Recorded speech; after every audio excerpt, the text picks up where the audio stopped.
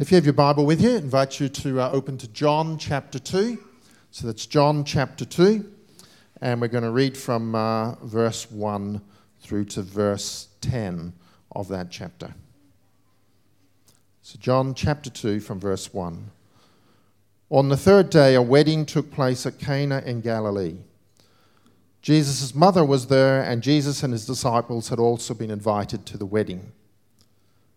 When the wine was gone, Jesus' mother said to him, "They have no more wine." "Dear woman, why do you involve me?" Jesus replied. "My time has not yet come." His mother said to the servants, "Do whatever he tells you." Nearby stood 6 stone water jars, the kind used by the Jews for ceremonial washing, each holding 75 to 115 litres. Jesus said to the servants, "Fill the jars with water." So they filled them to the brim. And then he told them, "Now draw some out and take it to the master of the banquet." They did so, and the master of the banquet tasted the water that had been turned into wine.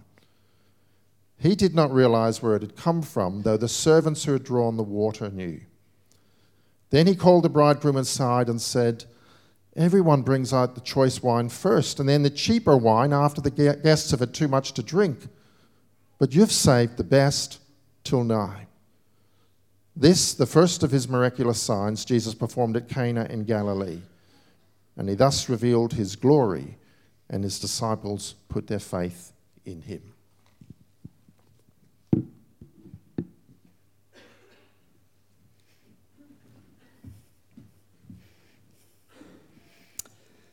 Well, you might have noticed in the last verse of that reading, the word signs. We're focusing on that word signs today. And there are some signs we're keen to see and some that we aren't so keen to see. So if you've been invited to a new small group or some other activity and it happens to be at night, you might have driven around an unfamiliar suburb peering at the curbs and the letterboxes trying to spot that number you're after.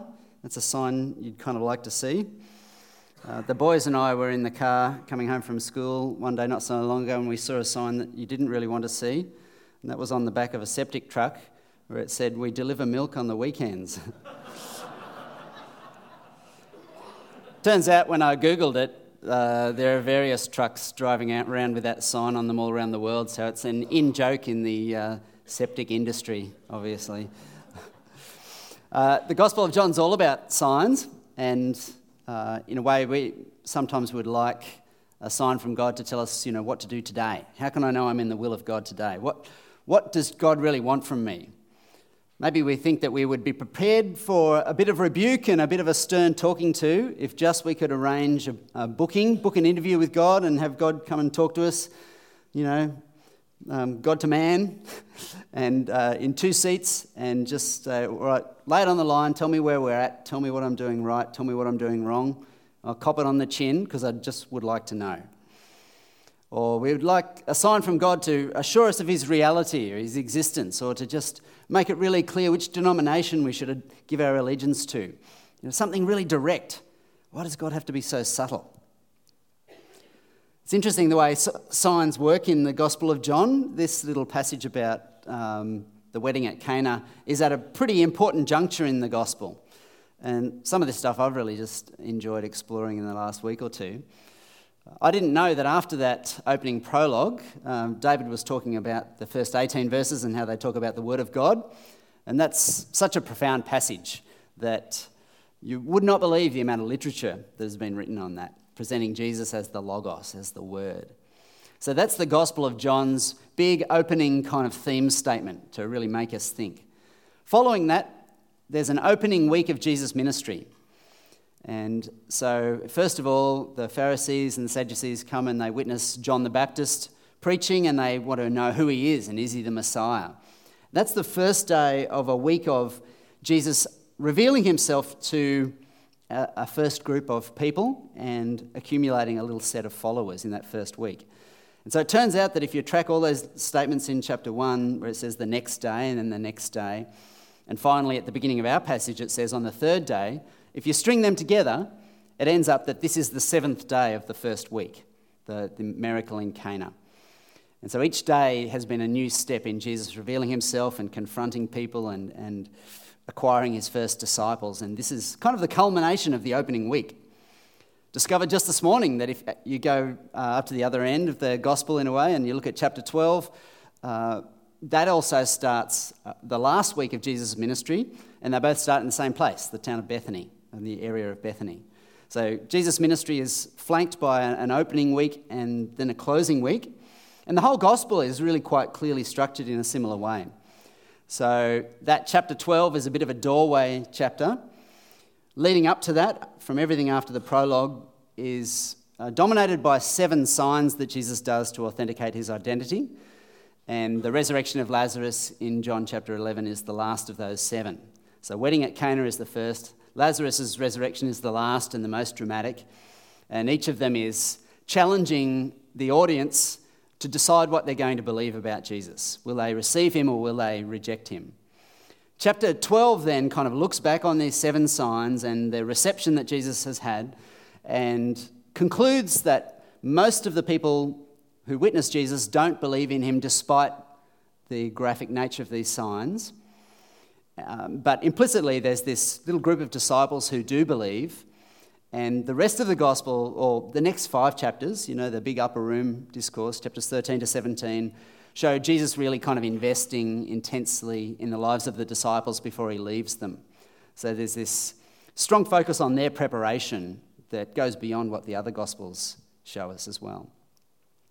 Then there's kind of the sign of Jesus' death and resurrection in chapters 18 to 20, and an epilogue in chapter 21 that, in a sense, takes everything back to the beginning. So Jesus returns to find his disciples back fishing again and galvanizes them for the next phase of their lives without him with a miracle of the fish. And it's back at the sea and they're back kind of being called a second time. So it's as if the circle's gone all the way around and the disciples are having a second call. And that's how the gospel ends. It's interesting that wherever the synoptic gospels, which is the other 3, Matthew, Mark and Luke, wherever they describe Jesus' miracles, they use the word dunamis, and that means powers, like miraculous signs, powerful things. When John talks about those same events, he uses this word signs and never uses that word dunamis. So he's making a different point. And I take the word sign to just indicate that it's trying to communicate something, that it's significant. That's the nature of a sign, that it's trying to get something across. Not just a strong impression, not just amazement, but actually to tell us something about Jesus. So let me talk briefly through this same passage again. Thanks to David for reading that. So we've said it's on the 3rd day, and this is the 3rd day from the 5th day. And they count inclusively here. So it's day 5, day 6, day 7. Cana is not a particularly special place. It seems to be a little bit of a no-name place. Nathaniel has just asked, can anything good come out of Nazareth? But I think Cana is even smaller, if I understand rightly. Nathaniel has come from Cana. And Cana is going to be a little bit of a framing thing as well, because at the very end, in that miracle by the sea, one of those present is Nathaniel, and it only tells us then that he's from Cana. So just one mention at the start, one at the end, and this miracle in the middle. And the 3rd sign happens at Cana as well. Jesus' mother was there. She's never named by John, never called Mary, just Jesus' mother. And Jesus and his disciples were invited to the wedding, says verse 2. So when the wine ran out, Jesus' mother said to him, "They have no wine left." There's a lot that's not said there, isn't there? You have to read between the lines, but somehow sons know how to do that when their mothers talk to them. And so Jesus correctly infers that she wants him to do something about it. She doesn't have to say any more. They have no wine left. There's almost a little bit of tension here between Jesus and Mary. Interesting kind of mother-son dynamic. Maybe she feels as though she still has the kind of inherent right by right of procreation to give him instructions for the remainder of his life. Maybe the odd mother has felt that way. And maybe Jesus as the son disputes that having given birth to a person allows you to control them for the rest of their lives. So commentators have talked about whether Jesus' response is a little bit strong here. It just in the Greek, it just says, woman, what is there between me and you? It sounds rather distancing and rather kind of abrupt. It's a little bit hard to tell, I think, without being Greek and ancient, just whether there's a little bit of sharpness or a little bit of a rebuke.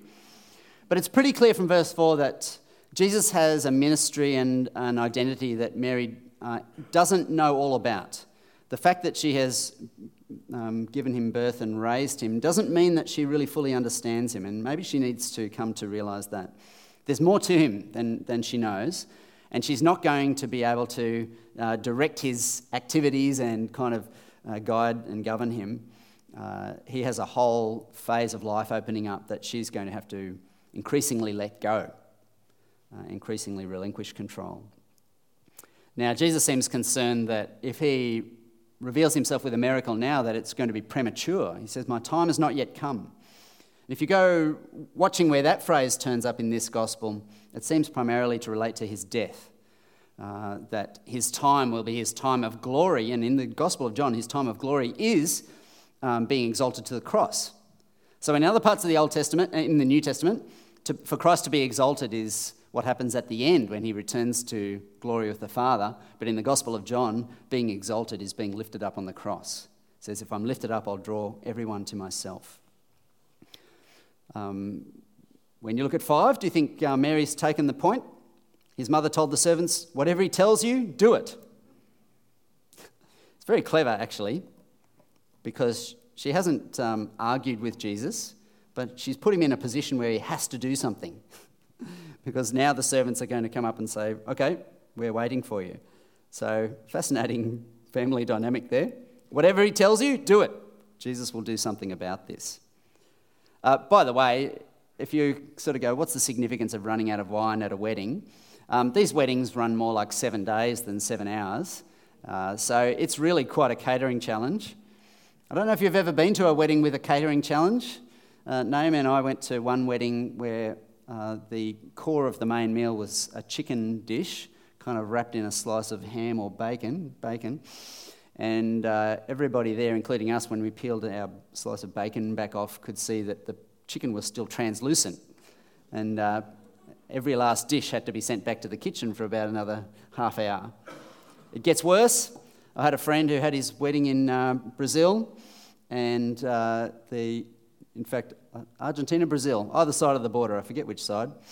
The chicken came from the other side of the border in a truck. Evidently the refrigeration hadn't been wonderful along the way. And so in that case, everyone who got the chicken didn't just have to send it, well, I suppose they sort of did have to send it back. Well, you get the point. Everybody who attended the wedding got a terrible case of food poisoning, including both bride and groom.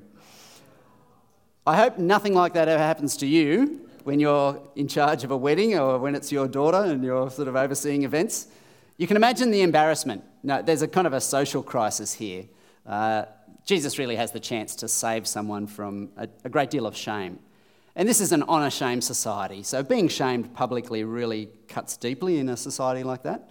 I don't think it doesn't affect anyone in any society, but a society that's really geared towards honour and shame, to fail publicly is just, you would kind of rather die, in a sense.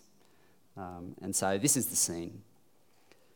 I'm interested in these jars. I want to learn more about these because they're massive. None of us have jars nearly this big. They're kind of bathtub size in what they hold. So once you fill them, they aren't going anywhere. And they're primarily for washing rather than drinking. They're not the water supply for drinking. They're actually for purification. So there's a little bit of a flag being waved in this passage to be aware of the Jewish cultural scene and what Jesus is going to say to it, because he's always kind of shaking it up. And so Jesus does act. Fill the water jars with water. They fill them to the top. And then he told them, draw some out and take it to the head steward, the guy in charge, like the best man, the MC, the guy in charge of the whole event. When the head steward tasted the water that had been turned to wine, not knowing where it came from, though the servants who had drawn the water knew, he called the bridegroom and said to him, "Everyone serves the good wine first, and then the cheaper wine when the guests are drunk. Can't tell the difference. You've kept the good wine until now." So if you imagine miraculously good wine, it must be great. It makes the good wine look bad by comparison. Now, I went to quite a conservative university in the States, a Christian university, and we were obliged, if we went to that university, to go to quite a very conservative church they had in the same town. About 2,500 people in the congregation, and they were sensitive to things like Christians drinking alcohol. Some of you might be as well. And so I remember the pastor talking about a passage like this, and he said, we must understand that the Greek word wine, oinos, has a broader range than our word wine, and it can cover things like grape juice and, convert to American for a sec, grape jelly, which means grape jam, right? However, I feel safe in eliminating grape jam from the possible meanings of this word. I'm pretty sure that's not on the cards. You've saved the best grape jam till now. And we've probably got to face it that there's some alcohol in it. But they did drink it for their main drink, so they didn't have it quite as strong as we do, or you'd be semi-plastered all the time. So this is the first sign by which Jesus reveals himself. And if we're going to ask, why is it a sign? Why does it communicate? What does it have to say? There probably is a statement along the lines of Jesus' old wineskins and new wineskins in other parts of the Gospels. So this has been water for Jewish purification, and now it's wine. And that taps into a whole series of Old Testament passages that present what it's going to be like when the kingdom comes. And probably the best example, if you've got your Bible or device and want to flick over there, is the end of Amos chapter 9. It talks about the hills flowing with new wine and the sower overtaking the reaper because the harvest is still happening when it's time to start next year's crop. And it's all portrayed in terms of wine, that's the thing that's so abundant. So by the time Jesus does this miracle, abundance of wine from that and other passages probably has this kind of end times association. When God moves, when the kingdom comes, when things are renewed, when oppression ceases, when the world becomes the way it ought to be, at least for us in Israel, they'd be thinking, abundant wine, fresh wine, new wine, that'll be a mark of the new age. So everything Jesus does has this symbolic value to it. It's not just a pragmatic thing, filling a need here, but he's actually waving a flag that they're going to understand on the basis of their scripture and their culture. That's why we have to do a bit of work when we're trying to understand the Bible, to regain access to those cultural backgrounds, to learn our Old Testament better, so that when we see these New Testament signs being waved, we pick them up. We pick up those signals that the audience of Jesus would easily pick up. So he's saying something a little bit like the new wine in the old wineskins. This is a new dawn. This is a new age. And it's not a new age of really austerity and restraint and restriction. It's actually a new age of freedom and celebration. It's an age for wine rather than water. It's a brighter time. It's a better time. Now, every sign like that is suggestive, isn't it? It doesn't answer all questions, doesn't end the debate. It just whets the appetite. It just makes people want to know more. It seems semi-secret in this case, doesn't it?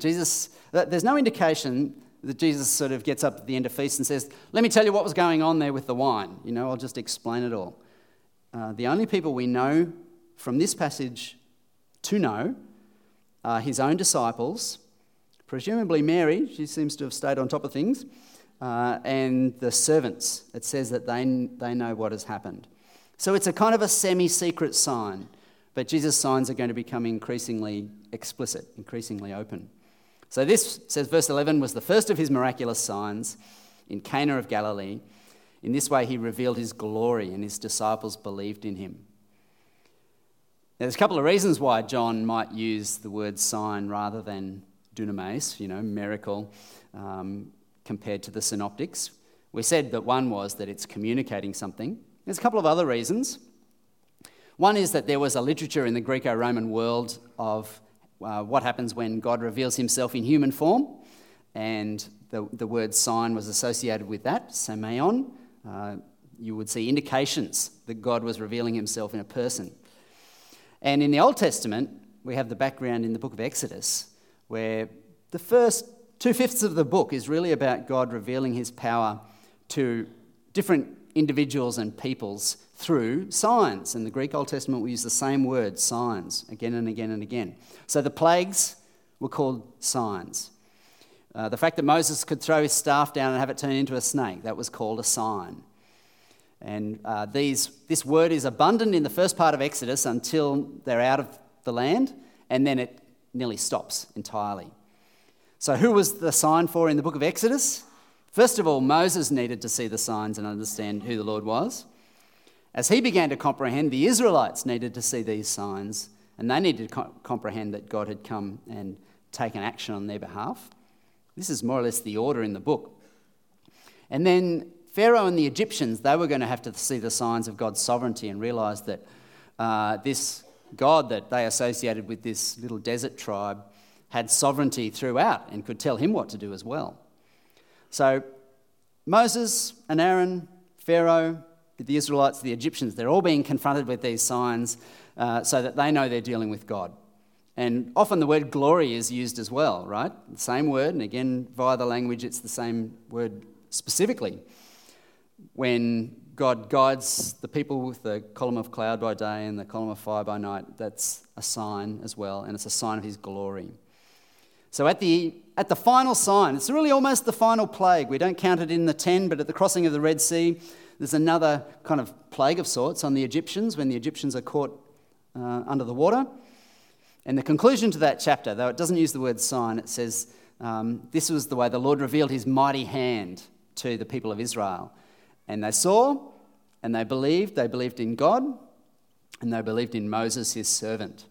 So perhaps we ought to be drawing a little bit of a parallel there, because the point here is that, once again, it's the glory of God being revealed through the agency of his chosen servant, through the agency of Christ.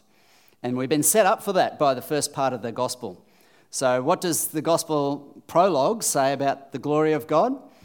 It says, let's just read it. I won't be able to quote it. I'll forget it. Here we go. 1:14. It's talked all about the Word, and for the first time it says in chapter 1, verse 14, the Word became flesh and took up residence among us. One or two of you might know what the connotation of that word for residence is in 1:14. It's really camping. We would use the word camping for that word. The Word became flesh and camped among us. And it's the word that you would use for staying in a tent, in a tabernacle. It's another connection with Exodus, and it's saying, just as the last thing to happen in the book of Exodus was that the glory of God came down and occupied the sacred tent, in this case, the glory of God reveals himself to these people by coming down and occupying, or coming revealed in, coming tented in flesh, coming incarnate. And the verse says, we saw his glory, the glory of the one and only, full of grace and truth, who came from the Father. So, verse 18 says, no one has ever seen God, but the only one, himself God, who is in closest fellowship with the Father, has made God known. So this is the glory that's being revealed, the glory of God in Jesus Christ. And the disciples respond in the right way. They respond in faith. They respond believing. It's them who are going to be his faithful witnesses. It's them who are going to receive the encouragement for the whole Last Supper discourse, chapters 13 to 17, witness his crucifixion, his resurrection, and then go forward in his name. So, drawing on the way the whole gospel works, I want us to think about what these signs mean for us and what access we have to them. One of the things that can frustrate us is we sort of go, well, it must have been amazing walking around with Jesus and watching the miracles that he did, but that is not available to us. It's not even close. We're not one generation down the track. We're not two generations down the track. It's 2,000 years. It's way out of access. If we want historical certainty about the things Jesus did, it's no longer possible. Historical certainty is just not accessible that far down the track. Oh, that it was. Oh, that I could have that assurance. That I could have that proof that I would get if I was watching these things, like a disciple, seeing these signs. Then there would be no doubt. There'd be no hesitation. Well, I think the Gospel of John is actually written for those who are removed from the scene, who are out of access. There are little clues all the way through the Gospel. So in the passage about the Good Shepherd in John chapter 10, Jesus says, I have other sheep that I'm going to bring into the fold besides the sheep that naturally belong there. That's really a hint of bringing in Gentiles. By definition, they're not there. By definition, they're not part of Jesus' ministry, with very rare exceptions. So I have other sheep that I'm going to bring in. Chapter 12, it says, those who believe in me, the Father and I will be with them and dwell in them. Suggests that there are some who are remote, that don't have direct access to Jesus and are going to have to know him differently than the disciples do. The high priestly prayer in John chapter 17 talks about those who will believe in me through the witness of the disciples. It's clearly a kind of a second generation reference. And then Thomas, right? Really the climax of the gospel is Thomas facing Jesus. It's encouraging to people like me that Thomas was a skeptic too. Wasn't there to see the initial resurrection appearances, wasn't there when Jesus first appeared in the upper room, and basically says, look, I'd have to see it or I'm not going to believe it. There might be some kind of a delusion affecting you guys. Seeing is believing. I can't do it unless I'm shown. And kind of on behalf of all the rest of us, Thomas has his encounter with Jesus. It's as if we can kind of vicariously face Jesus through him. He gets to see the wounds, to see the body, to see that Jesus is there in the flesh and say, my Lord and my God. Forgive me a digression. I thought this was fascinating. When the Gospel of John was written, it was in the era of the Roman Emperor Domitian. And in the era of Domitian, with typical humility, he made sure that all the Roman coins said on them, Dominus et Deus, which is Lord and God, referring to him. So isn't it interesting that John's Gospel took the phrase that was essentially on these Roman coins and said, let's apply it to the right target. It's certainly not a Roman emperor. But Thomas confesses in a way on behalf of all of us. And what does Jesus say back? I reckon you've probably got it memorised, many of you. You've seen and therefore you've believed. Blessed are those who have not seen and yet have believed. Because the gospel is very conscious that its readership is in those shoes, unable to see Jesus but needing to believe in any case. So believe on what basis? What fodder do we have for believing when we're this far away? 2,000 years, other side of the globe, unfamiliar culture, lots and lots of barriers, lots of distance. This mustn't turn into an in-house conversation where we just persuade each other that what we're into is true. You can drive around the city and see lots of funny little buildings visited by funny little groups of people who believe something funny from hundreds of years ago. Okay, size is not a reassurance by itself. Okay, you can drive past Christadelphian halls, you can run into, all these funny little things that sprung out of the 17th and 18th and 19th centuries. You might see a Mormon tabernacle and wonder what goes on in there. It's not just kind of mutual conversation and reassurance that can undergird our faith with truth. So what does the Gospel of John give us? And what's the place of signs? The Gospel of John concludes after the confession of Thomas. Look, I might go directly there too because I want to get it exactly right. Very end of the chapter. Thomas says, my Lord and my God, in 20:28. Jesus said to him, you've believed because you've seen me, or have you? Blessed are those who have not seen and yet have believed. And then the writer concludes the body of the book. Now, Jesus performed many other miraculous signs in the presence of his disciples, which are not recorded in this book, but these are recorded so that you may believe that Jesus is the Christ, the Son of God, and that by believing you may have life in his name. So he's confronting us with this very choice. You have the record of these signs that Jesus did. I've chosen a set of 7 and then 1 or 2 extras like the one in 21. I've chosen these so that you have the apostolic testimony to what Jesus did. You, via scripture, via the writing, you're confronted with these things that Jesus did, and you're in a position now to make a decision as well. You have these signs. It's interesting that the signs only last until chapter 12. Those who are kind of on the inside, the disciples, no longer need signs. What they get is the witness of the Spirit. So Jesus says to them in that discourse, after I go, I'm going to leave with you another comforter. He'll stay with you always. He'll communicate what you need to know from the Father. And you will have guidance. You won't be left abandoned or orphaned. You'll know what to do. You'll know how to live. I'll leave my Spirit with you. So still today we have the external witness of Scripture. And you read through the Gospel of John and you just realise I'm being confronted with a decision. I'm either going to accept who Jesus claims to be on the basis of these signs or reject it. I can join the majority of Jesus' audience and most of the Jews and decide, no, those claims are false. I can join the minority with the disciples and say, yeah, I see in myself a disciple too. I recognise the glory of God in this man. And then, inducted as disciples, we experience the witness of the Spirit as well. There's another kind of sign that I'm interested in, and I'm drawing up to a close here. And that is these little God moments that we can find happening in our lives from time to time as well. Maybe the best illustration I can think of one of these is a friend of ours from Brisbane. Naomi and I were involved for 5 years in a church in Brisbane at the bottom shelf of the pastoral team. And we were involved with a group of kind of young adults from 25 to 40 or so, if that encourages you, that label. And so one couple that we knew, an Australian woman had gone to Germany, or had corresponded online for a long time and then gone to Germany and married this chap and come back. But she was a Christian and he wasn't. And we maintained the friendship for sort of 3, 4, 5 years, mainly through online chess. That was my ministry to Klaus and home group.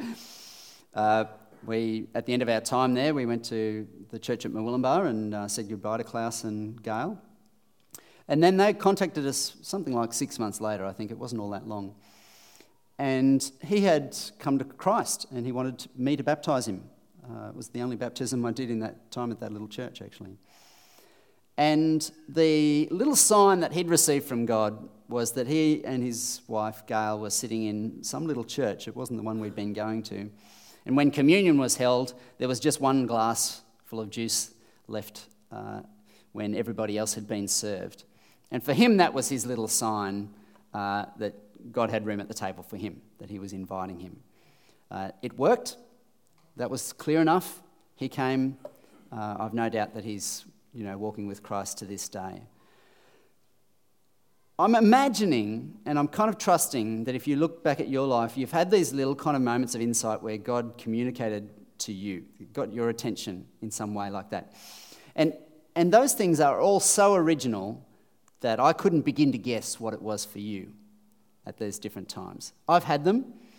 I've even had some, 1 or 2 this year that I can think of, though I'll say that they're rare. If you're thinking of one, I just wonder if they come along as often as you'd like them. Like, there's a little thrill that happens when you feel like God has spoken to you, when you feel like God has communicated something through a sign, a symbol to you. There's a little thrill, there's a little buzz that comes. And you think, mate, it'd be great if I could just have this daily, even more frequently. God, I wouldn't know what to do with my day. Every time I'm about to get off track or fall into temptation or just be a general annoying person, God could sort of grab my attention with a sign and say, call me to higher obedience, call me to holiness, help me to make that big decision. Why can't there be kind of a lot more guidance and why can't God be a lot more visible? Really only occurred to me this morning, actually, that the way that these signs in the Gospel of John essentially stop at chapter 12. There's the reassuring one in chapter 21. Maybe that's like that exception. By and large, the people who believe in Christ already don't need him as much as those who don't yet. And so the signs in John are shown to those who don't yet believe, primarily. That's their primary purpose. What primarily is devoted to the person who does believe is the witness of the Spirit. I'm just going on the Gospel of John. I decided not to make it a whole New Testament theology study. But just in the Gospel of John, the signs are for those who don't believe primarily, and the work of the Spirit is for those who do. Now, I think here of C.S. Lewis because he, in his autobiography, Surprised by Joy, talks about little kind of God moments like that. And they're very important to him early on. They're really critical to him coming to faith. And then he kind of returns to the topic occasionally, and then towards the end he says, so what am I saying about those? I don't know if he uses the word signs, but I'll call them signs. He says they actually have gotten more and more scarce the longer I've been a Christian. And he says, actually, they are just signposts. They're pointers along the road. They're not the goal in themselves. So if a bunch of bushwalkers are standing around thrilled about a sign and just leave their focus on the sign, they're kind of missing the point, that the sign is to point them down the road to where they're going. And I figure the more mature you become in Christ, you actually don't need quite as much assistance to live for him. And the signs are really primarily to get you in the door at the front end, primarily to help you to come to terms with who Christ is and with his identity. So it may actually be a function of our maturing that these things become rarer, because we're needing them less. We're needing less assistance. We don't need our elbows held as we walk quite so much. And I just think it's fundamental to the way God works with us for him not to prove himself to us every day. In a way, I think that would kind of be cheating. I think a big part of walking by faith is not having proof and columns of fire and cloud every day. I think mostly we have to learn to do without them. But I just think it's fantastic that at times God says, right, I think this daughter, I think this son, I think this is a good time for a sign for them. I think this is a moment when they could use my assistance. And he breaks through. What's the right response when that happens? It's the disciples' response. It's not to sort of pick it apart and second guess it until it's gone, until all the wonders evaporated, until we've convinced ourselves that we're having ourselves on. I think the right response when we realise God has broken through with a bit of extra light is to respond in faith the way the disciples did and let it encourage us. I like the way those signs are tailor-made to who we are and where we are. It just shows that God knows us. And so I trust that when you really need one, you get one, but you can't generate it. God retains the initiative of giving those signs. We can't order them. We can't submit an order and get one when we want. God gives us them when he knows we need them. So let the Gospel of John encourage your faith, and remember that it's presenting us as we go through each of these, from Jeff and others, it's presenting us with these signs so that we'll know who Jesus is, even though we can't be there, and we can make an informed decision ourselves. If we've already made our informed decision, it helps us to realise more clearly, this is the Lord with whom we deal, the glory of God enfleshed in Christ. Thanks.